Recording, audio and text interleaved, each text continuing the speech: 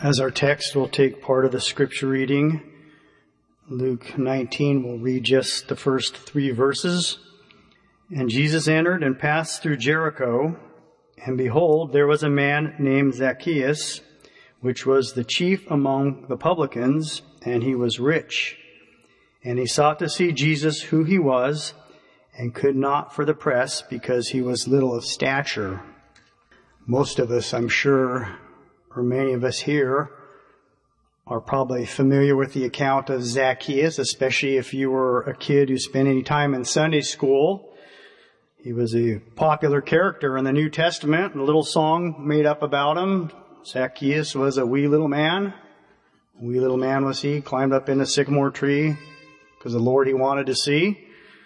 There's a lot more to this account than just a wee little man climbing up in a tree. You know, one of the first things we notice here is indicated in that 3rd verse. It said he sought to see Jesus, who he was. You know, anyone who really desires to see the Lord can see the Lord. Of course, in this case, Zacchaeus wanted to see Jesus physically, but we know of many times when we hear about people who've seen the Lord, and that's referring to a spiritual vision of Jesus. We know when a person is saved and their lives are transformed and they repent and they experience the power of God in their lives, they've seen the Lord. Paul prayed often that the eyes of the people's understanding would be open and they could see the Lord. We know that Jesus told Thomas that blessed are those who have not seen and yet believe. So we know seeing the Lord for us means to get a spiritual vision of Jesus, and that is possible for everyone, even here today. Jeremiah 29:13 says, "And ye shall seek me and find me when ye shall search for me with all your heart." So we see Zacchaeus sought to see Jesus. I wondered what prompted Zacchaeus to want to see the Lord. It doesn't tell us, but I'm pretty sure part of that desire was based on what he had heard about the Lord. We don't know exactly what he heard about the Lord, but we can read the previous chapter. Jesus had picked up quite an entourage on his way there to Jericho. A lot of people were following him, and on the way, we know he healed blind Bartimaeus by the roadside begging as he called out, and Jesus restored his sight to him. I don't know how quickly news traveled back in those days, but he may have heard of that account. You know, I like to think he heard about a very close follower of Christ, a man by the name of Matthew or Levi. Tells us earlier that Matthew, when Jesus called him, he said he was sitting at the receipt of customs. He was a publican, a tax collector, just like Zacchaeus. And yet Jesus came along and called him. Maybe that encouraged Zacchaeus. There could have been many things that he heard about Jesus that day, but we know something compelled him to want to see Jesus. It wasn't enough to hear about Jesus. He wanted to see Jesus for himself. Of course, in order to do that, he needed to get rid of some excuses that could have kept him from seeing the Lord. He could have been a very busy man. It says he was chief among the publicans. It could have been tax season time when Jesus was passing by. We don't know, but he could have been very busy. Not only was he tax collector, he was the chief tax collector. Someone said he was the head of the RRS. That's the Roman Revenue Service. And he was the chief. He was the big boss. Well, the little big boss. Also says he was little of stature. He could have blamed his physical limitations on his inability to see the Lord. How many people have used that as an excuse for not serving the Lord? I'm not talented enough. I'm not smart enough. I'm not strong enough. I'm not well spoken enough. I'm not creative enough. I'm an introvert, not an extrovert. On and on the list could go. So often when we tell the Lord we can't, we're really telling the Lord we won't. But Zacchaeus could have used his physical limitations as an excuse to not seek the Lord. He could have blamed his circumstances. We know that as Jesus was passing by, there was a huge crowd following him. He could have looked at that crowd and become discouraged and thought, there's no way I'm going to be able to see the Lord. How many people have used crowds as an excuse for not seeking the Lord? I talked to a man several years ago during a camp meeting. It was after a service, and engaged him in a conversation. And he told me, he says, I'm under conviction. The Lord is dealing with me. I need to be saved. So I said, well, why don't you go down to the altar of prayer? I'll go with you. The Lord will save you. But he said, I can't do that. There's too many people here. People would see me. So sadly, tragically, so often people let circumstances, the crowd, whatever, discourage them from seeking the Lord. Well, of course, the thing that probably gets most people is getting past your past. A lot of people have a checkered past. And when they feel the Lord dealing with them and speaking to them, the first thing the old enemy is going to do, he's going to come along and just say, think about all of those things that you've done. There's no way the Lord could ever forgive you. And even if he forgives you, how? You're never going to convince anybody else. Well, Zacchaeus had a very checkered past. The Bible doesn't tell us that specifically, but the fact that he was chief among the publicans says plenty right there. We know the reputation that the publicans had. They were tax collectors for the government of Rome, and they were despised and hated by their own people because they were sellouts to the Roman government. They not only collected taxes for Rome, but anything extra they could skim off the top or extort out of their own fellow man. They pocketed, and that's how many of them became rich. Zacchaeus was the chief of the publicans. You can imagine where that put him on a social stratus with his fellow man. He was hated and despised. He was a little man with a big ego, no doubt, and probably a big chip on his shoulders. You know, as a kid growing up, particularly during my adolescent and preteen years, I was a little bit of a runt. And there was a time for about a year when my younger sister Marla was actually taller than I was. And that kind of bothered me. And I had a couple of very big friends. I think they were oversized. And they had a little nickname for me. I'm probably going to regret telling you this, but they called me Little Lambert. Or Little L for short, no pun intended. But you know what I lacked in stature, I made up for in mouth and in bad attitude. Well, I think Zacchaeus was the same kind of a person. He was a vile little man. He had a shriveled up little heart, and he spent his adult working life cheating his fellow man out of extra money and extorting money from them. And he was just a miserable, unliked person. Made his way to the top, somehow kicked and clawed his way to the top of the chain there as far as tax collectors.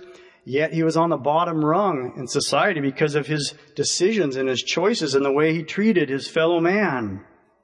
So obviously, he had this thing in his past that he needed to overcome. Somebody once said, the next time the devil reminds you of your past, just remind him of his future. It's not very good for the devil. But that's one thing. The devil will come along and he'll try to tell you, there's no way you could be saved. No doubt he was probably saying all kinds of things to Zacchaeus. Certainly in the eyes of his fellow man, he was the last candidate that would be likely for salvation. The Pharisees and scribes considered the publicans or the tax collectors as unclean, unsavable, right down there on the same level as the leper. So that's where he stood in society. So he had a lot to overcome to see the Lord that day. But we also know that seeking the Lord takes effort. Zacchaeus was willing to go to some extreme efforts to see the Lord. Verse 4, it says, and he ran before and climbed up in a sycamore tree to see him, for he was to pass that way. Zacchaeus had to break several social norms here to see Jesus. Tradition says that for a Jewish man to even run in public was considered undignified. Not that Zacchaeus cared about whatever people thought of him, but it said he ran before the crowd. And as a grown man to climb up in a tree. I can only imagine what people must have thought if they would have seen that. You don't think he had any business up in a tree unless he was an arborist or a tree trimmer or maybe a paramedic or somebody rescuing a kitten out of a tree. He had no business being up in that tree. I don't know what kind of physical condition he was in, but it took some effort to climb that tree. But he did it because he wanted to see Jesus. And it says too, no doubt probably people thought it was even childish, but the Bible says unless we come like little children, we can't see the kingdom of heaven. So Zacchaeus was willing to make some efforts to see Jesus that day.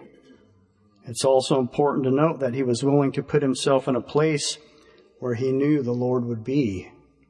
He knew Jesus would be passing by, so he intentionally put himself in a place, in a position where he could see the Lord. When people begin to hunger and thirst after righteousness, they will go where they need to go to see the Lord. It doesn't necessarily mean a physical location. But when a person begins to humble themselves, and when a person begins to see their need of the Lord, and when a person begins to desire the Lord's help, that's where the Lord will be. The Bible says that the Lord, even though he's high and lifted up, he dwells among those that are of a humble and a lowly heart. So that place for Zacchaeus was up at a tree on the roadside there in Jericho, but he was looking for the Lord. Well, when we truly begin to seek the Lord takes notice. Zacchaeus was on a mission that day to see the Lord, but we read that Jesus was also on a mission that day. He was there to seek out Zacchaeus. We think of this account as a sinner seeking the Savior, but it's just as much the Savior seeking the sinner. And we know when we begin to seek the Lord and search for the Lord takes notice and he comes to where we are. It says, and when Jesus came to the place, he looked up and saw him and said unto him, Zacchaeus, make haste and come down, for today I must abide at thy house. It said he came to the place where Zacchaeus was. I've read many testimonies about people who found the Lord in some very unusual locations. Some have found the Lord on the roadside praying in their car. I heard about one man who found the Lord in a meat locker at work. Every time he would seek the Lord, the bell would ring. He'd go out, wait on the customer, and then go back into that meat locker and seek the Lord. Every opportunity he got, the Lord met him there in that meat locker. I think about the testimony of Brother Walter Cobb. This man was imprisoned for a long prison sentence. He had committed many crimes, including armed robbery and several other felonies, but somehow in the state penitentiary, he had been saved and sanctified. And as he was seeking to be filled with the Holy Spirit right there in prison, in his testimony, he said there wasn't a lot of places to pray in prison, obviously, but he was hungry for the Lord, and he had a job that he had been given to tend the warden's garden. And he said every chance he would get when he would be out there working in the garden, he would duck behind the old garden shed there, and he'd pour out his heart to the Lord. And it was there behind that garden shed that the Lord came down and filled him with the Holy Spirit right there in a state penitentiary because he was looking for the Lord. Let that be really a lesson and encouragement to all of us. Jesus knows exactly where you are today. The Lord knows if you're looking for him, Jesus is looking for you. He tells us he came to seek and to save that which was lost. Certainly Zacchaeus would have fit that category. We also notice here that Jesus called Zacchaeus by name. We don't have any previous scriptures that say Jesus ever met Zacchaeus or that they had ever had any contact. And yet Jesus knew him by name, knew exactly where he was. This wasn't some random occurrence. This had all been orchestrated by God. And we know that Jesus was on a mission. He said, I must needs come to your house. So we know Jesus was seeking Zacchaeus as much as Zacchaeus was seeking the Lord. If you're here this morning and you're seeking the Lord, if you came with the intention in mind of making contact with Jesus, the Lord knows where you are. He knows your name. He knows the exact need of your heart. And he's looking for you this morning. The most important thing is we see how Zacchaeus responded when the Lord did call him. It says that when Jesus came to the place, he looked up and he saw him and said, "Zacchaeus, make haste and come down, for today I must dwell at thy house." And it says, and he made haste and came down and received him joyfully. When the Lord knocks on our heart, when the Spirit of the Lord calls after us, we want to make haste. We want to obey immediately.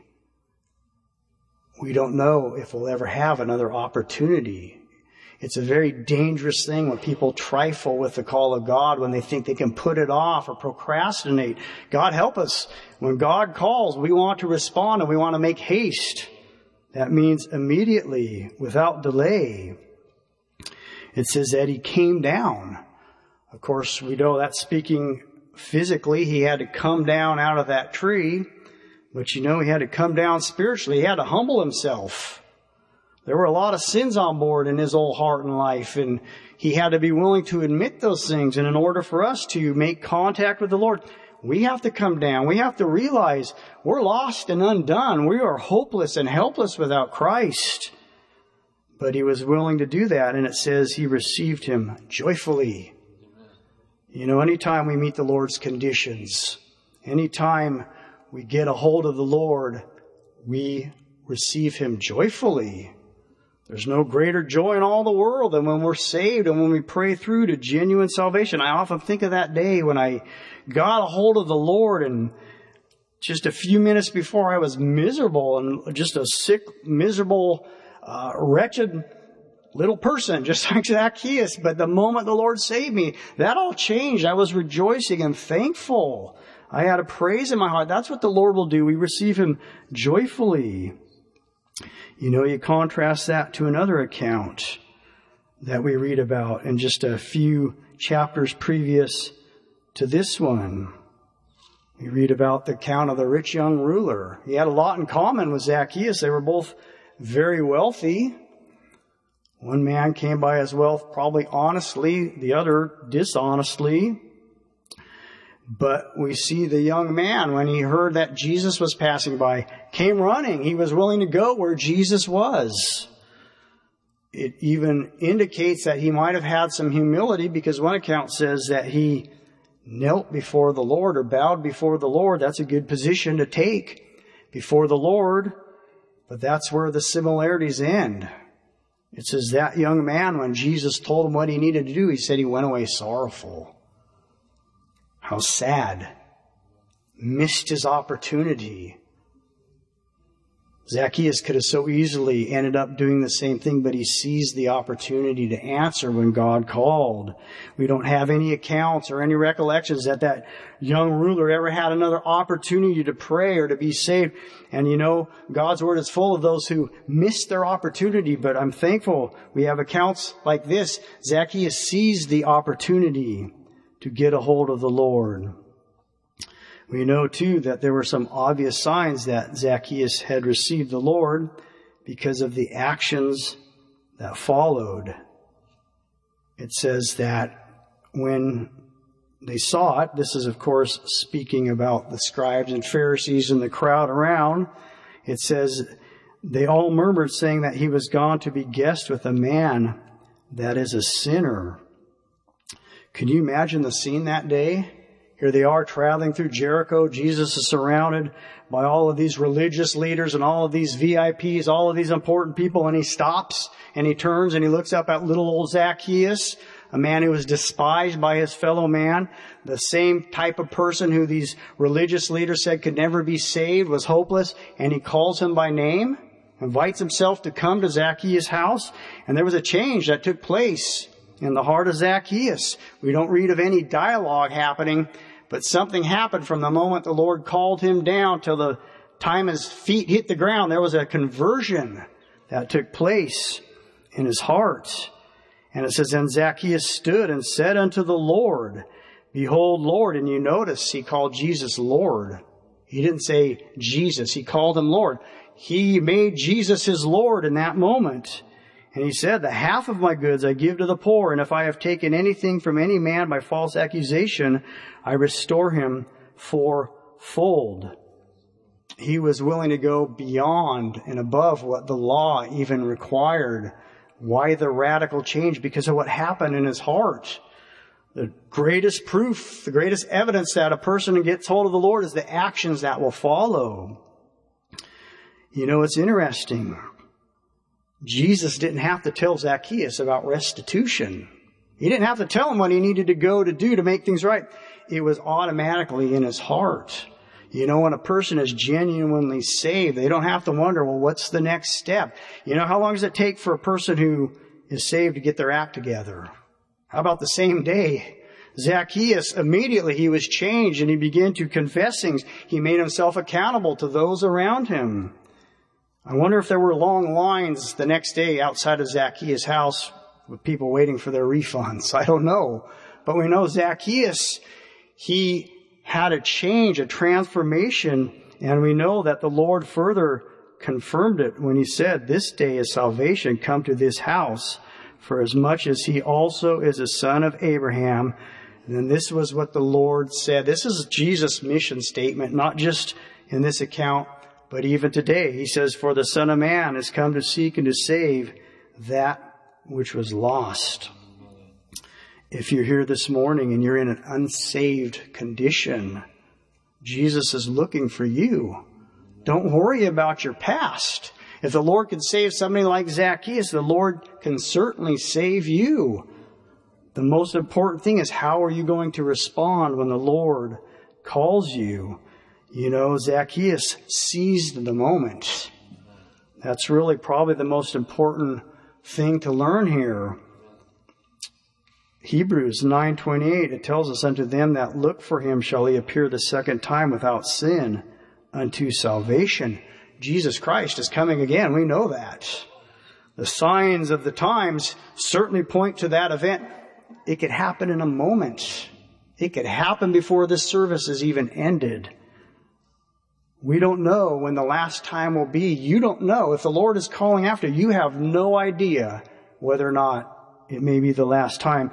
I don't think Zacchaeus realized it. There's no way he probably could have, but this was the last time Jesus would be passing through Jericho, because he was on his ultimate mission. He was going to Jerusalem to give his life on that cross, to be the Savior of the world, to pay the penalty for every sin. But he had one stop before he got there. That was in Jericho, to go to Zacchaeus' house, and Zacchaeus seized the moment. We don't know. This may be the last time Jesus ever passes this way again. You know, one day it will be the last time. One day there will be no more opportunities to come to these altars and seek the Lord. We know when the Lord comes, the Spirit of the Lord will be taken out of this place. But today is the day. Now is the accepted time that the Lord is calling after you. Do like Zacchaeus. Make haste. Come. Swallow your pride, whatever it has to take. Go out on a limb like Zacchaeus did. If that means simply coming to the altar of prayer, do it, and God will reward you for those faithfulness, that efforts. If you need to be sanctified, God can sanctify you today. You need to be filled with the Holy Spirit. You need a healing touch from the Lord. Just reach out in faith, and God will reward that effort. Today, we're going to sing 489. These altars are open.